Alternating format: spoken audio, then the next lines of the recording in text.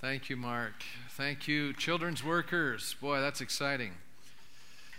You know what's happening? You can really influence a person when they're young. It's a lot harder when they're older. More people have touched your soul. More people have touched your life. You can have a great impact on a young person's life. And you never know what they're going to end up accomplishing and doing. Do we have the PowerPoint? Oh, good. Thanks. I'm going to have you turn in your Bibles this morning. We're going to read a psalm together. And we're going to read Psalm 130.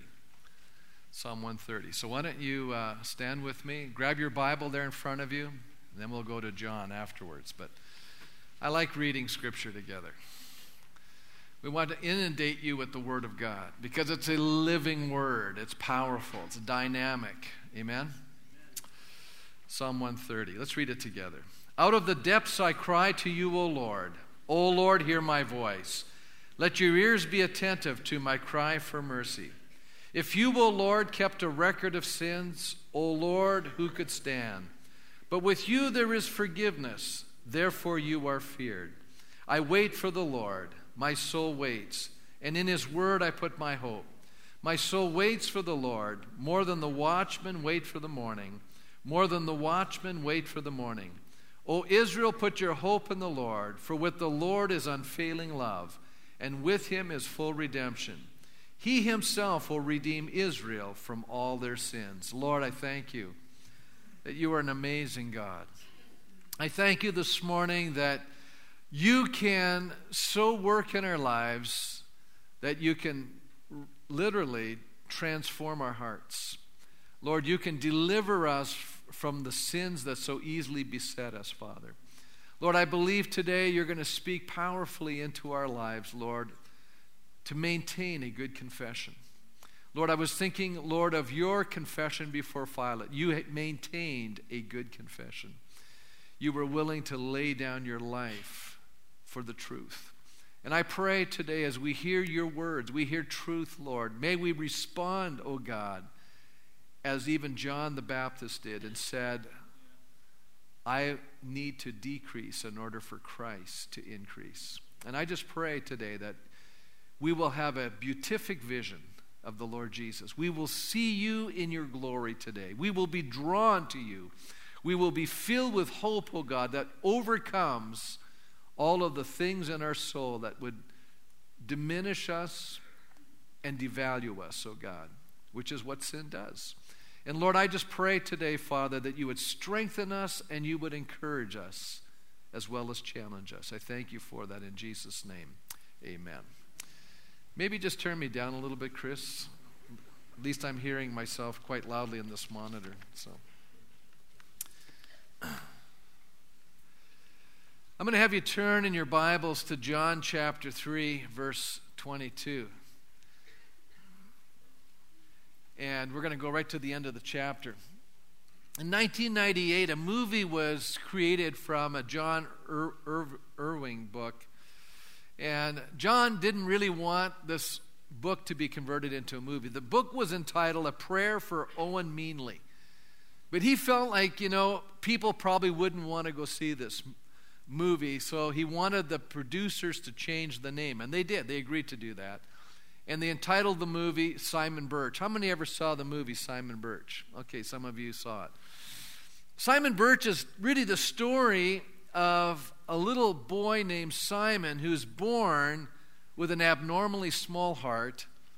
And there was another illness. I mean, he had dwarfism. So he was an extremely little child. And when he was born, they didn't even expect him to live the first 24 hours. But he exceeded everyone's expectations. And he actually lives to be in adolescence. Now, he begins his life as a real disappointment to his parents, which is really kind of tragic in some ways. And he's the target of all kinds of childhood pranks, not only because of his miniature size and his odd-sounding voice, which both those things are happening, but, Simon has an amazing sense of self-worth. This is and it actually shakes people up. He has every reason to question that self-worth and purpose for living, but he embraces his condition and he believes in his heart that God created him uniquely and also for a heroic purpose. And it's really kind of classic. One time he's actually he has a friend named Joe, and Joe's not a believer. He doesn't believe in God, and he's not the only one that, he kind of really doubts that God has anything big for Simon. But Simon's always talking like, God's going to do something in my life. And his schoolmates are mocking him.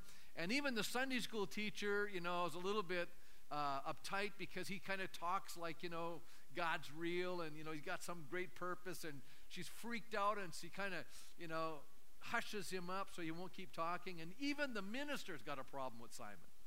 Because there's a scene in the movie that he's talking to the minister, and in a conversation between the two, Simon says to him, "Does God have a plan for us?"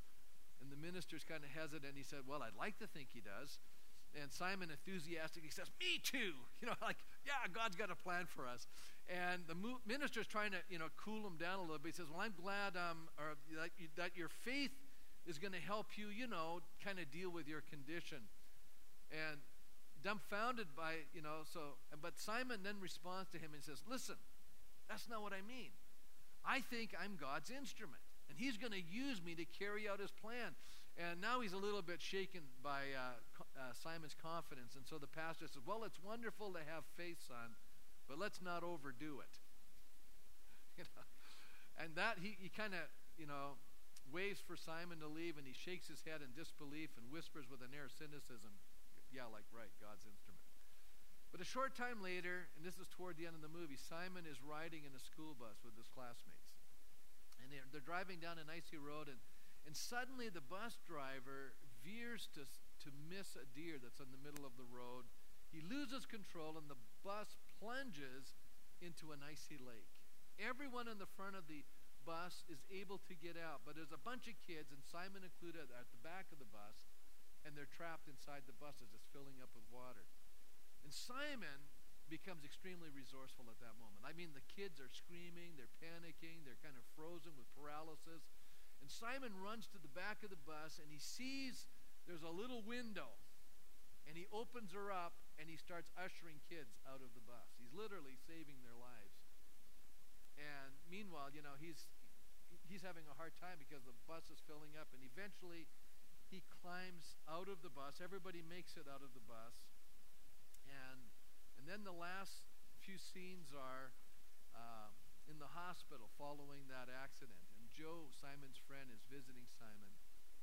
And Simon says to him, "Did you see how the kids listened to me, Joe?" And Joe now has tears in his eyes because of Simon's small heart, and he's got, hypothermia and a lot of complications, and he's actually dying. And he's got tears in his eyes, and he says to him, "Yeah, Simon." And then Simon says, "You know what? That window was just my size." He was able to get out and get the door open, I guess. He says, "Extra small," Joe utters with a smile. And a few seconds later, Simon dies, knowing that God has used him. In his mind, he saved the kids from the bus, right? But what Simon doesn't know, and I love this part because there's a lot of things you and I don't know what God's doing in our lives. What he doesn't know is that because of his unwavering faith in God, Joe begins to believe in God. As a matter of fact, the last scene, or I don't know if it was the first scene and the last scene, it's kind of the same scene. It's like 20 years later, and he's standing, this Joe is now 20 years older, standing at Simon's gravestone. And he starts out and he says, I'm doomed to remember a boy with a wrecked voice, not because of his voice, or because he was the smallest person I ever met, but because he's the reason I believe in God. What faith I have, I owe to Simon Birch. Simon, help me to become a follower of God." Now, I'm going to just say this to all of us here today. I know we're in the Olympic season. I know there's fervor and, national pride and all that stuff. And, it's a joyful thing, and we can celebrate, but it's a fleeting moment. The Olympics are a fleeting moment when you think about it. A lot of people have won Olympic medals, and they're forgotten today. A lot of people's lives have gone on, and it hasn't gone on into total satisfaction. But the greatest joy and satisfaction in life can only be discovered when we find our purpose in knowing what God has for us. You know, one of the great Olympians in the past, he isn't even in my notes, but I'm going to just mention this, is Eric Liddell. How many know who Eric Liddell is? They did a movie about him called Chariots of Fire. Remember that? He was a great runner. He was a Scottish boy. He ran for Great Britain. He won a great race. You know, he was a big dispute. He didn't want to run on the Lord's Day because he didn't feel it was honoring to God. And when his sister asked him why he ran, he says, I believe that God made me this way, and I have great joy when I run, and I believe that that's God's gift. But how many know that Eric Liddell actually not only won a gold medal, but Eric Liddell eventually ended up being incarcerated in a Japanese internment camp during World War II. How many know that? He was a missionary. He went to Asia, and he actually died in that Japanese internment camp, sharing his faith with people. But you know what? He had a purpose that transcended even the Olympics, is what I'm trying to get at today. Do you know when our purpose comes as we walk with Christ, when we do what we're freed from, when we're doing what God wants us to do, we are actually freed from so much strife, so much stress, so much anxiety, so much disappointment, and so much discontentment. What causes people to strive and labor in life? What is the compelling motivation that fuels so many people's lives? Do you know, apart from God in our lives, shaping our attitudes and desires, the sinful human nature is such that we are driven, listen, by envy. You know, I've been reading a number of commentaries on the book of Ecclesiastes, and I've been really struck. You know, here's the motivating principle of what makes people do what they do, and it's found in Ecclesiastes chapter 4 and verse 4, and it says, and I saw that all labor and all achievement spring from man's envy of his neighbor. Oh, that's a very strong statement. You know, you and I probably don't think of it that way. We don't think that we're envious of people, but let me just point out, when people around us get something that you and I don't get, what's your attitude? Do you just start rejoicing when people are doing good, or you go, what about me, God? The moment we start focusing on ourselves and we feel that somehow we're not getting a fair shake, that's envy. Isn't that amazing? And there's a lot more envy in our life than we're even consciously aware of. You know, envy is a very strong motivating foundation. But the book of Ecclesiastes goes on to say, you know, if that's what's driving your life, that's just a meaning. That's just, it's got no it's without any value. It's meaningless. It's a chasing after the wind. And a lot of people are spending a lot of energy chasing after nothing. And at the end of the day, life is more than just the boy and the girl with the most toys wins. Because that's a sad indictment in our culture today. And you know, a lot of people are pursuing things. And can I tell you, at the end of your life, things won't matter. You'll be giving the toys away. I can guarantee you. It's not about that, folks. It's not about achieving things. It's not about you at all. As a matter of fact, what I'm going to try to share with you today is to help you live at a higher level. How many would like to say, I don't want to just be trapped living at the lowest common motivating denominator called envy? I want to transcend that. I want to move beyond that. I want to be set free from that kind of stuff.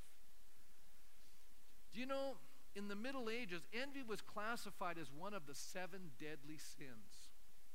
Matthew in his gospel tells us that it was envy that drove the religious leaders to bring Jesus to Pilate.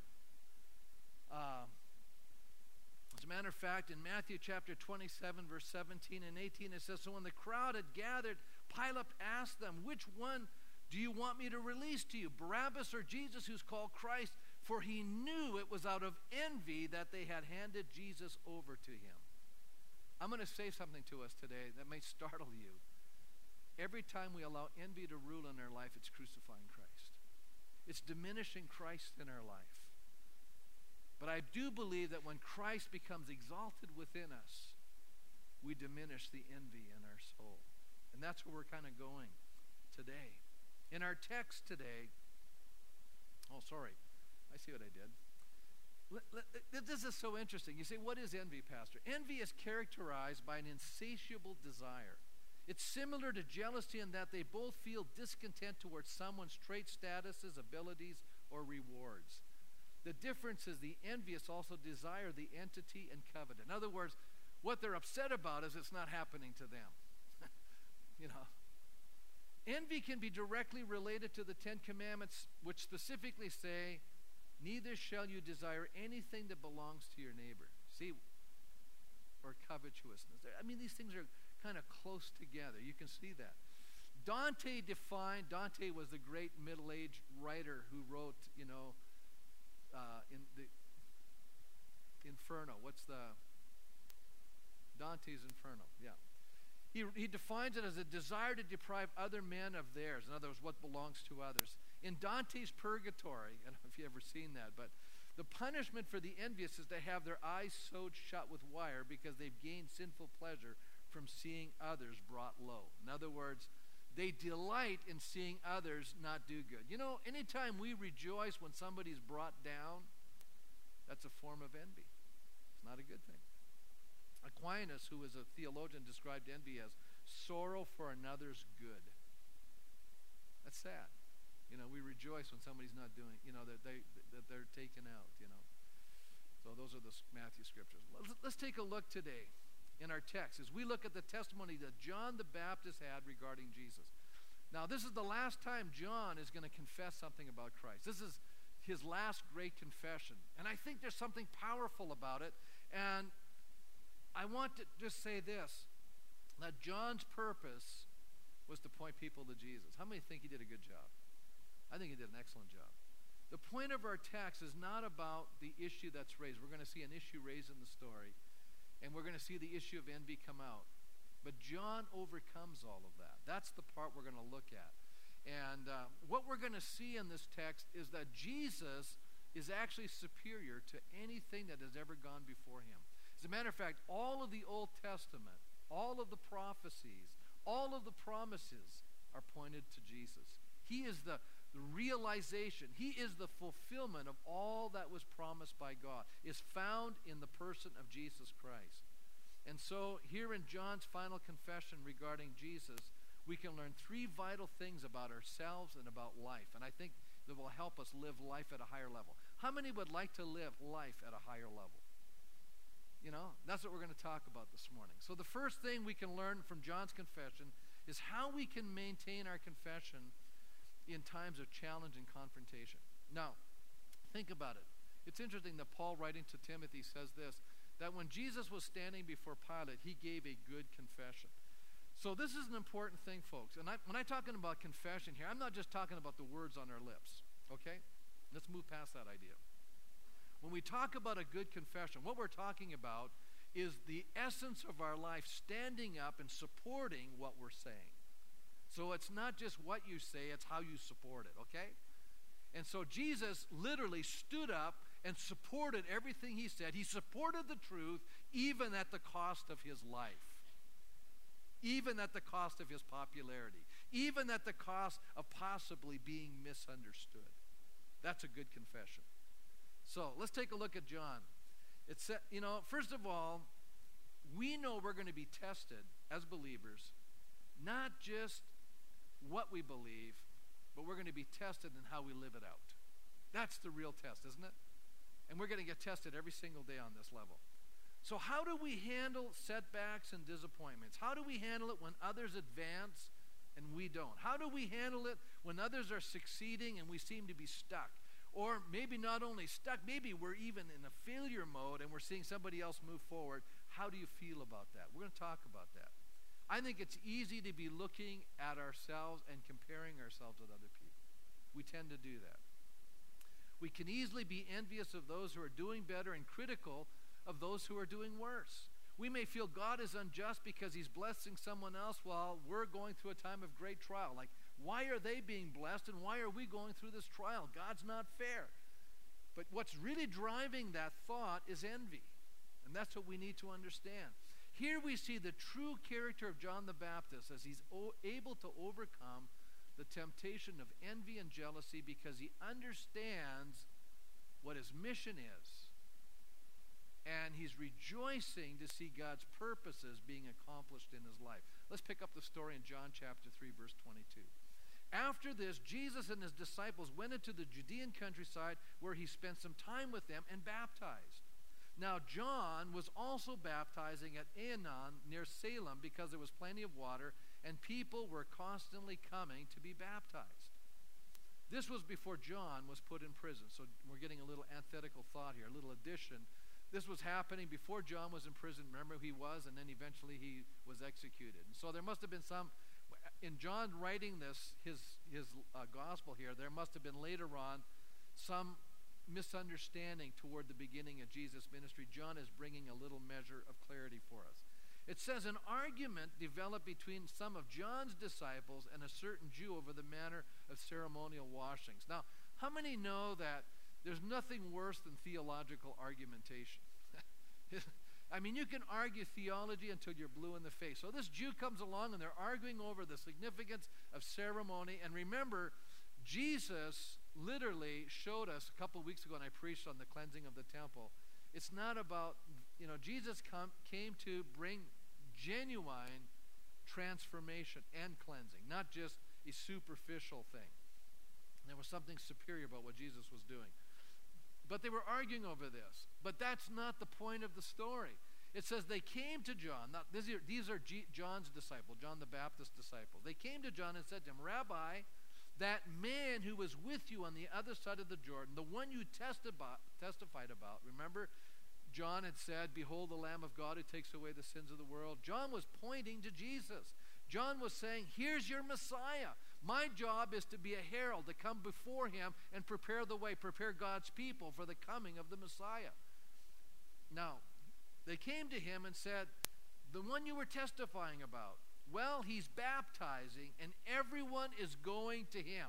That's an interesting statement. In other words, there's bigger crowds over there than there are over here. Can you hear that? How many hear that? How many know we're caught up with this numbers thing? Don't tell me we're not. We're hung up on this stuff. And you think, well, we're spiritual now. We don't think about those things. Yes, we do. It's here in the Bible, and there's a reason for it, because we get all hung up on this stuff. Now, at issue in the mind of John's disciples is not the argument over baptism, or it was not a theological argument. What it was a practical concern.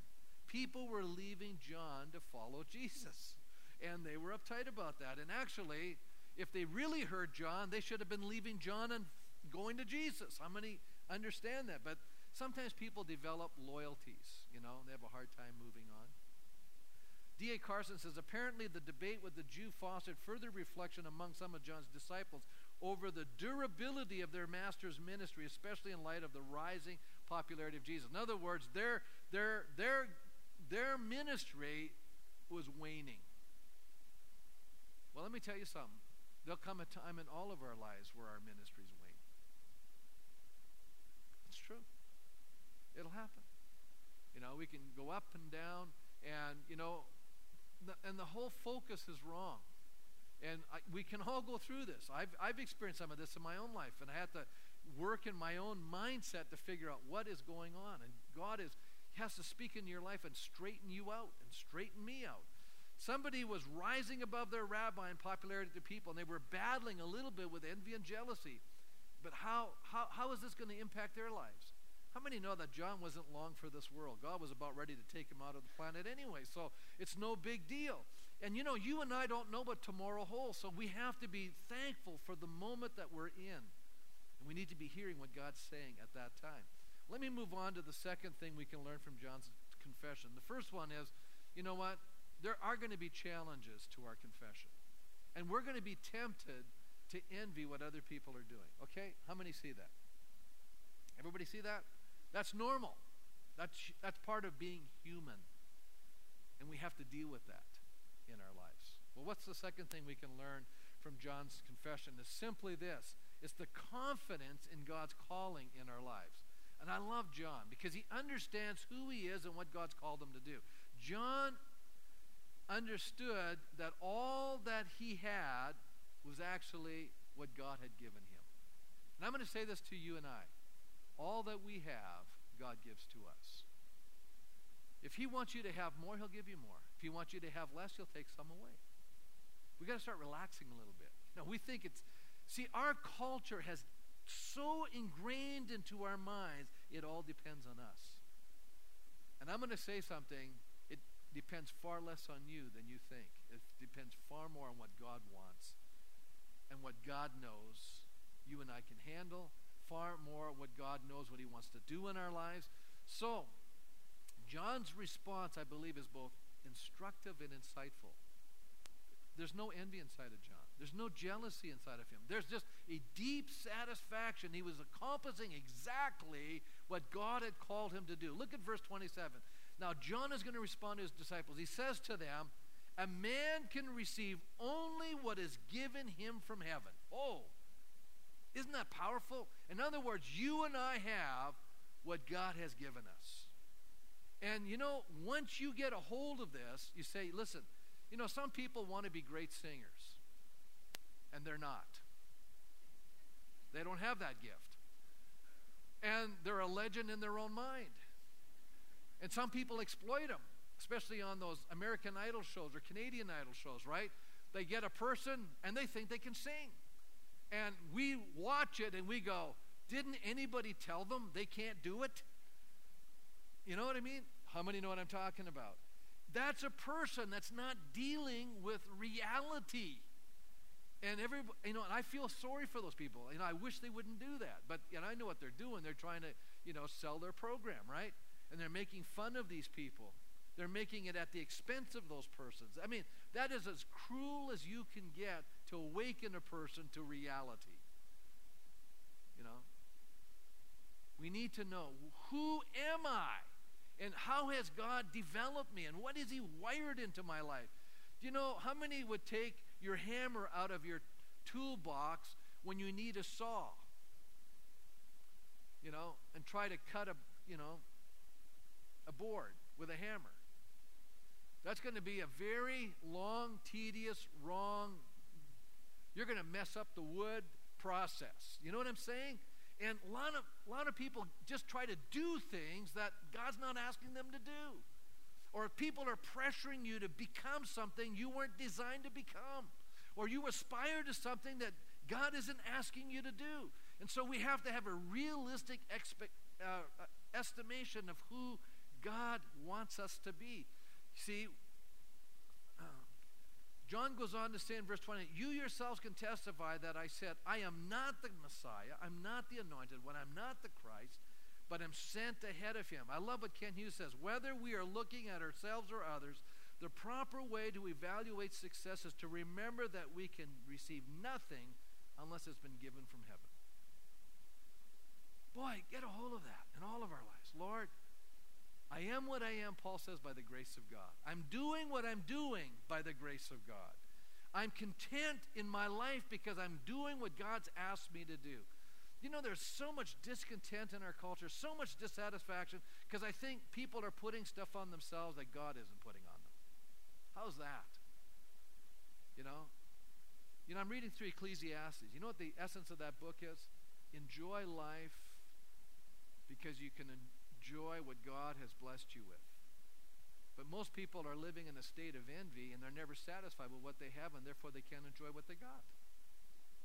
And that's tragic. It really is. F.F. Bruce writes it this way: every man, says John, has his allotted gift or ministry from God. His responsibility is to fulfill that. John was appointed to be a herald and a witness of the Messiah. He might well be content to have fulfilled that commission. All gifts come from God, including the gift of serving him in this or that capacity. I say to people, whatever you have, do it with all your heart. Give God your best and let the results fall where they may. Right? Don't get hung up on, we're really, our culture is results orientated. And I know, you go, Pastor, listen, you don't have to tell us. We work and, we're always told we got to do more, do better, right? And the pressure is insane. And I think if you're an owner, get a hold of reality sometimes, you know. I'm just telling you, that's reality. What does God want from all of this? I think each of us have something to do. We've been given something to accomplish. We're not in competition with each other. We should be each other's greatest cheerleaders. You know, my prayer for our staff, and I tell them this, is that they will do greater things than I've ever done. And I'm not going to be envious of it. I'm going to rejoice in it. That is why I'm here, to help other people do good. If we have people come out of our congregation and do greater things, I rejoice in that. That's awesome. You know? Amen? Right. We should be happy for the people who are doing good. And the people who are not doing good, instead of looking down, we should be crying and weeping and praying and saying, God, help them, and encouraging people. You know, sometimes a little encouragement for some of these young people will help them go a long ways. Maybe working in children's ministry, you may help raise up one of God's greatest leaders in Canada. You don't know that they're sitting in our children's ministry. It's just a thought. You know, you want to have a great influence in someone's life. Touch a child's life, and you'll find out how great that influence is. They'll never forget. Younger people will never forget an older person's concern and interest in their life.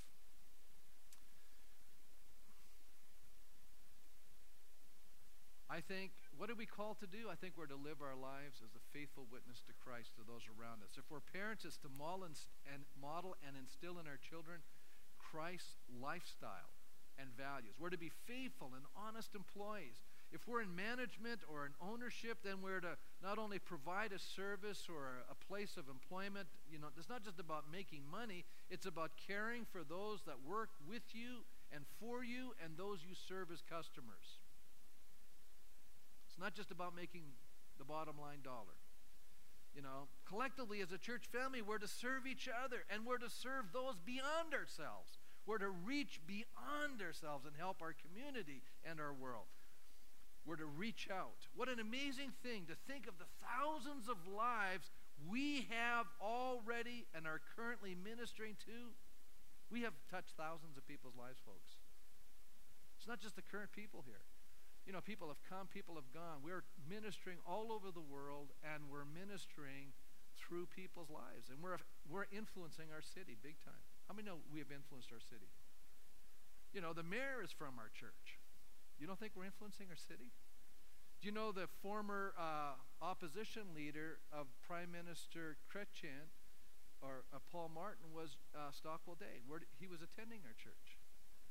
He was a part of our church family. See, you have to understand, we have had inordinate amount of influence in our nation. How many can see it? So it's not just us attending church. We need to think differently than that.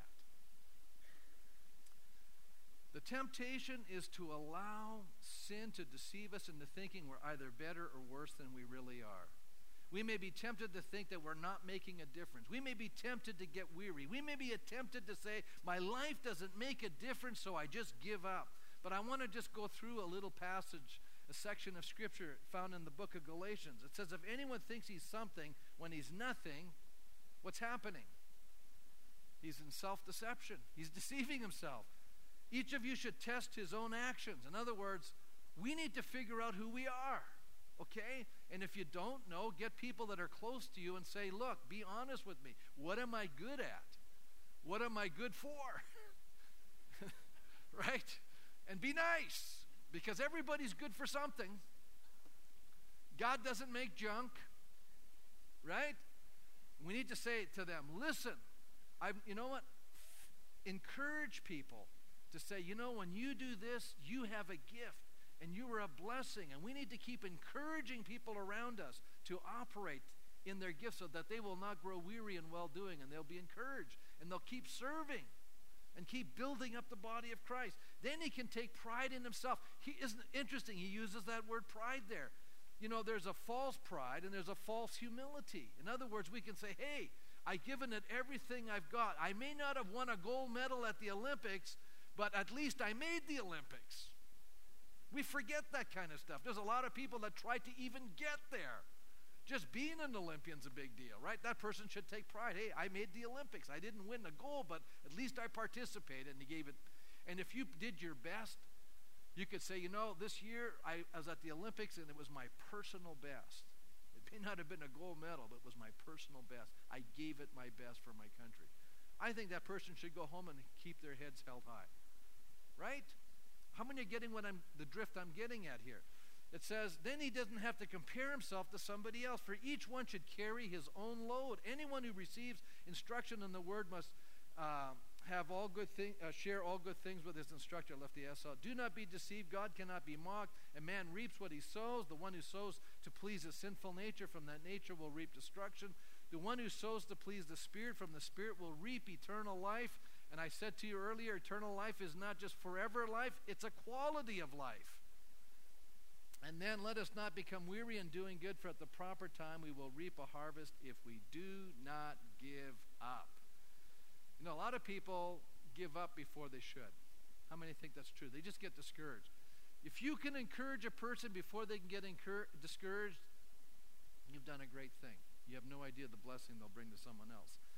So I think we need to rejoice in how God has gifted us. We need to be faithful to the opportunities he's brought to us. We need to be true to what God has called us to. Amen? Don't sit on the sidelines and, criticize other people. Get in the game. Right? Do your part. You go, yeah, but it's such a little part. Hey, little parts all add up. D.A. Carson points out, for John the Baptist to have wished he were someone else, and sometimes we do that, right? Called the servant away, many would judge more prominent, would simply be covetous by another name. If the person he envied were the Messiah himself, he would be annulling the excellent ministry God had given him. Discontent over God's wise, sovereign disposition of people and things would in that instance betray not only unbelief and faithfulness, but the worst forms of the perennial human sin, the arrogance that wants to be God and stand where God stands. What is he basically saying? He's saying when you're not happy with your lot in life, you're basically saying, I want to take over and be God of my life. That's what he's saying. And that's a temptation by the way, that's the ultimate temptation. That was the temptation in the garden. And for some of us who don't think, if I was in the garden, I wouldn't have messed up. Actually, the story is designed to teach us is really that for most of us, for all of us, we'd have messed up. And for some of us, it's because we wouldn't have said anything. A lot of us go, at least I didn't say anything. Well, that's what Adam did. That didn't help the cause. So some of you think you're real spiritual because you're not saying anything. That's not always good either. Just pointing some things out to all of us. We think, I'm super spiritual. I never say anything. At least I don't say the bad thing. But sometimes we need to pipe up. And it takes moral courage to pipe up. And we're gutless. Whoops.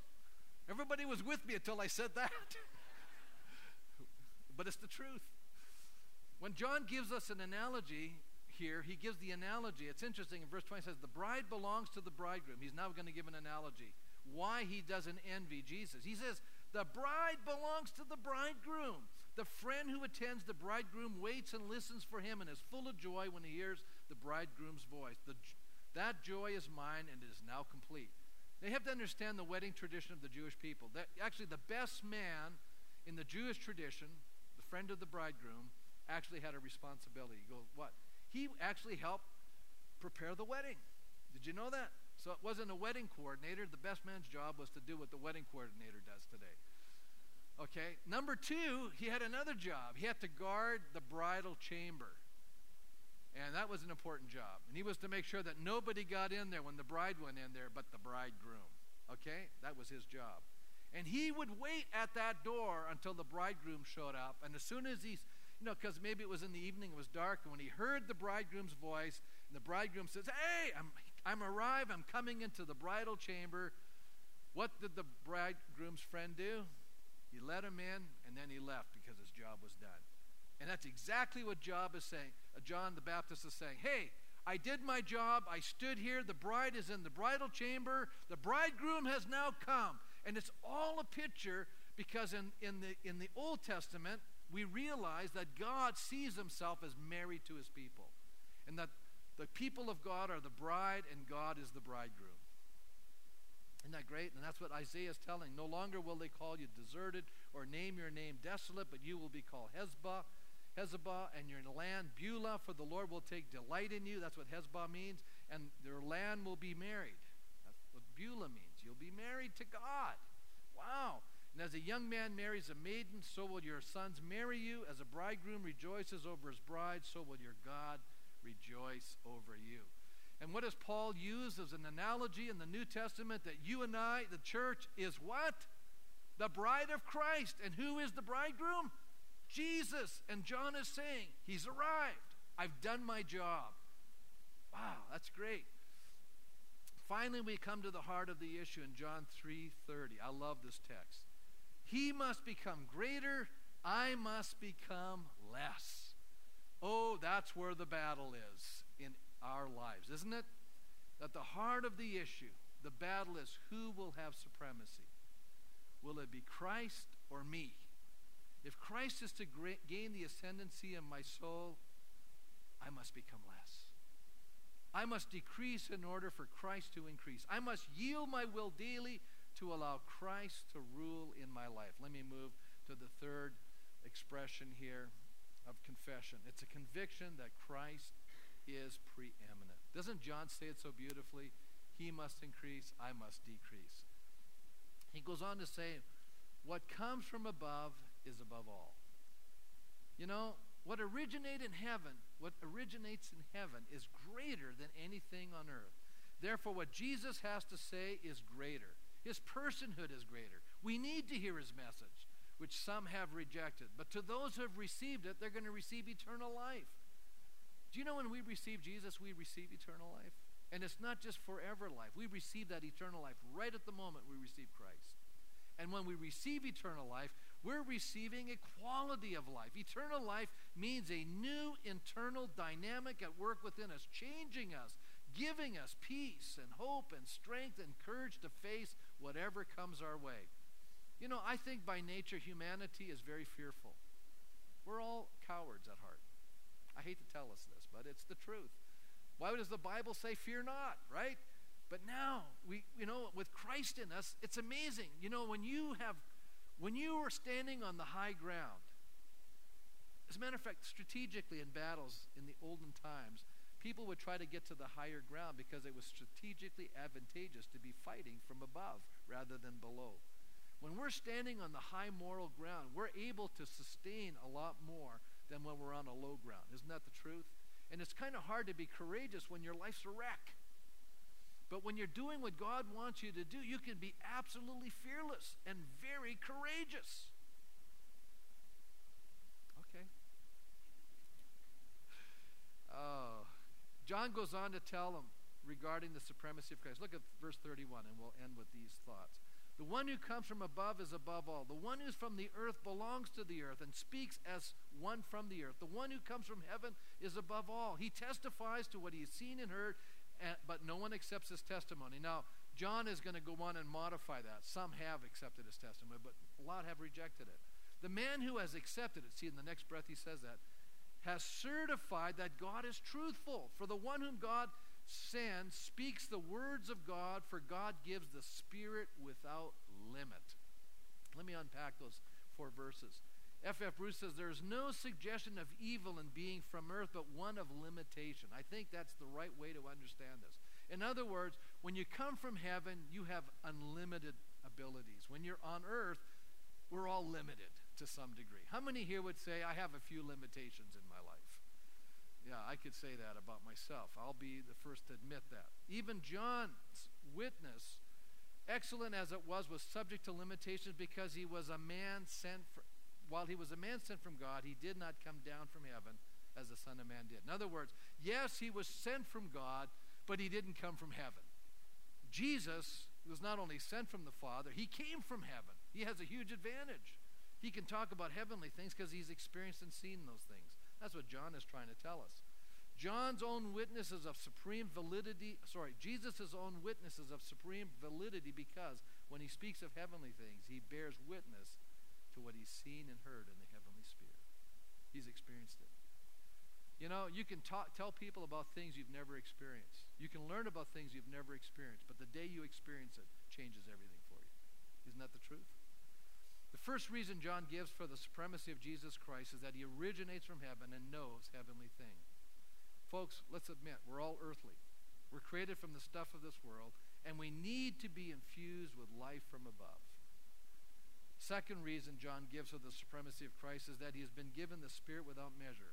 Whereas each of us, though filled with the Spirit, have been given a measure to accomplish the task that God has given to us. Now, this is interesting. This is an amazing statement. Jesus was given the Spirit without measure. Now, you know, I'm studying this passage, and there are people who would like us to think that, you know, we all have the Spirit without measure. I don't buy that. I don't think this passage supports that. As a matter of fact, you know, I'm reading this passage, and the whole context of the passage is showing the supremacy of Christ. How many can see that? Number one. Number two, it actually comes out even more clearly in the Greek, believe it or not. I'm not pulling that up, but I mean, I went to my Greek Bible, and I went to the lexicon, and I was looking it all up, and I was looking up, you know, the tenses and the singular, plural, third person, plural, and I was looking at all this stuff, and when I was looking at this, I realized that what this is about is that Jesus has been given the Spirit without limit.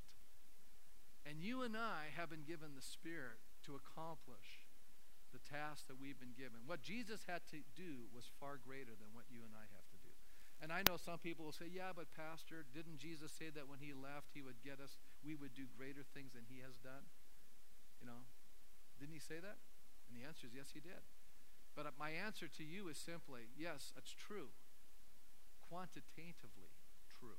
In other words, Jesus is saying to us that we will actually do more miracles than he ever did because he was limited in time and space at that moment to do those miracles.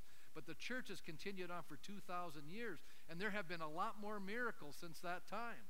And so quantitatively, we have done greater things than Jesus ever did. But qualitatively, we've not done anything greater. How many here have actually raised people from the dead? I haven't done that yet. I don't know, but have anybody else had that experience? And, you know, I haven't got up in the middle of the Sea of Galilee and said, peace be still, and the whole weather changed. Man, if you could do that in Alberta, you could kind of command a great salary. Could you not? Just start talking to the weather and telling it to shape up. I think anybody would want you on their staff, and they would probably be willing to pay a lot for that kind of an ability. Wouldn't you think? You know, I think a big company says, I got a big project. I need the weather to be nice today. Don't you think that you could actually command quite a salary just traveling from company to company, you know, changing the weather for them? It's just a thought. You know, I don't think we pull that kind of stuff. So I guess what I'm trying to get across to us is basically saying that the passage seems to supported by the context that what John is saying is Jesus is the anointed one. See, the word Messiah means the anointed one. The Spirit has come without measure. Now, you could argue, yeah, but we're in Christ, Pastor. That's true. But we can only do what the will of the Father wants us to accomplish. That's what we need to understand. And there was something about Jesus. I mean, would to God that we could just so yield our will to the Father's will. You know, Jesus did that perfectly. You and I, you know, we haven't done that perfectly. I should say, I have not done that perfectly. I have not completely yielded to the Father's will in every respect. I have a little battle once in a while. Does anybody else wrestle with the will of the Father? Anybody have a little problem, you know, doing what God wants you to do at times? Well, this is what he's talking about here. Anyways, and now we come to verse 35 where the Father himself testifies of the Son. The Father loves the Son and has placed everything in his hand. See, that unlimitedness is being given to the Son. And whoever believes in the Son, says John, has eternal life, but whoever rejects the Son will not see life, for God's wrath remains on him. Okay. I think the other reason why I don't believe we have the Spirit without measure, and here's what happens to human beings. We tend to idolize people rather than focus on the source of their life, which is the Spirit. How many know that's true? We tend to idolize people. We tend to elevate the human instrument and not realize where the source really is coming from. It's the Spirit of God. I don't know. Maybe that's the reason why there's so much spiritual contention and tension that happens in many believers' life. Unlike John, we lose sight of the preeminence of Christ. He must be greater while we become less. In other words, it's not about us. Do you know that's such a hard lesson to learn? Let me ask you a question in closing. Who do you want to hang with? A person where it's all about them, or a person who can live a life that says it's not about me and tends to focus on everybody else? Who do you want to be around? The second person. Why is that? Isn't that kind of obvious to us? Isn't that kind of attractive to us to be around that? And how many here say, you know what, Pastor, it really does come down to this. When Christ increases and we decrease, you know what? Envy has no operating room. Sin doesn't have operating room. You know, William Carey, the founder of modern missions, was dying. He turned to a friend and says, when I'm gone, don't talk about William Carey. Talk about William Carey's Savior. I desire that Christ alone might be magnified. It is only fitting that we magnify Christ because ultimately our greatest satisfaction from life comes from Christ. Let's stand. Let me ask you the question. Envy. Ecclesiastes says the reason why we actually try to achieve things, the reason why we're working so hard is our motivation of envy. We want to be recognized. We want to succeed. We want to be successful, right? It's the reason, according to the book of Ecclesiastes. Can I tell you, there's only one person you have to please. This is going to help your life out so much. The people here in the room right now that are saying, you know, I try to please so many people. Can I just help you today? You only have to please one person. And that's not yourself, by the way. That's what the world says. No, you got to just please God. Thy will be done, Father. I want to just please you. I want to play to an audience of one. I want to please you. If I'm pleasing you, I can live with myself, and there'll be mixed reviews about me. That's the way it works. You can't please everybody. Don't go down that road. That is a terrible road to be on. I just tell you, that's a bad road. Don't go down there. What am I really saying today? What is John really telling us? Christ must be preeminent. And I will tell you something. When he is in our lives, you will be deeply satisfied. How many say, I'll go for satisfaction? I'm going for that. I want to be deeply satisfied in life. So I think there's a hunger in our hearts to have our lives in a somewhat order, and that there's meaning and significance and purpose to it. That's why we're living on this life. And I'm telling you, that all comes when you're pleasing the Father in heaven. Lord, what is your will today? When you get up in the morning and say, Lord, what are we doing today, and what is your will? And whatever you want, that's fine with me. And you know, you're going to have things thrown your way, and you go, I didn't plan for this today. You ever have those moments? And that's when you have to have a talk with your soul and say, you know what, this is not what I planned for today. But then you say to yourself, but God, you planned this today. So now I'm going to have to respond to this. And how am I going to respond? Well, if Christ is increasing and I'm decreasing, it's like, okay, this is the road we're going today. I'm going to make the best of this. I want to see what God's going to do with this road. How many already begin to see that this helps you live life? Anybody see that? This is going to help you live life. It's going to help you to have more relationships. You know, some people say, well, I don't have a lot of friends. Well, I'll tell you, if you're the kind of person that's constantly caring about other people, everybody's going to want to be your friend. Hello? But if it's all about you, you may find people dropping off after a while. Just a thought. I'm your friend here today. I'm trying to help you. I'm just telling you, if you'll make Christ preeminent in your life, if he increases and you decrease, you're going to live a more satisfied life. That's what I'm telling you today. With every head bowed, how many here say, Pastor, I'm for it. That's my cry. That's my desire.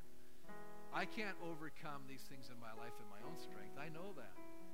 But if Christ will increase and I will decrease, then I won't be so worried about what's happening to the other guy, because you know what? God's giving me exactly what I need. I don't have to compete with them. I'm doing exactly what God's asked me to do. I'm satisfied being who I am. I don't have to be someone else. I don't have to have their gifts to accomplish their task, because I have my gifts to accomplish the task God's called me to. And I can rest in that. What a beautiful place of contentment. How many see it? Is that you today, or saying, Lord, that's me?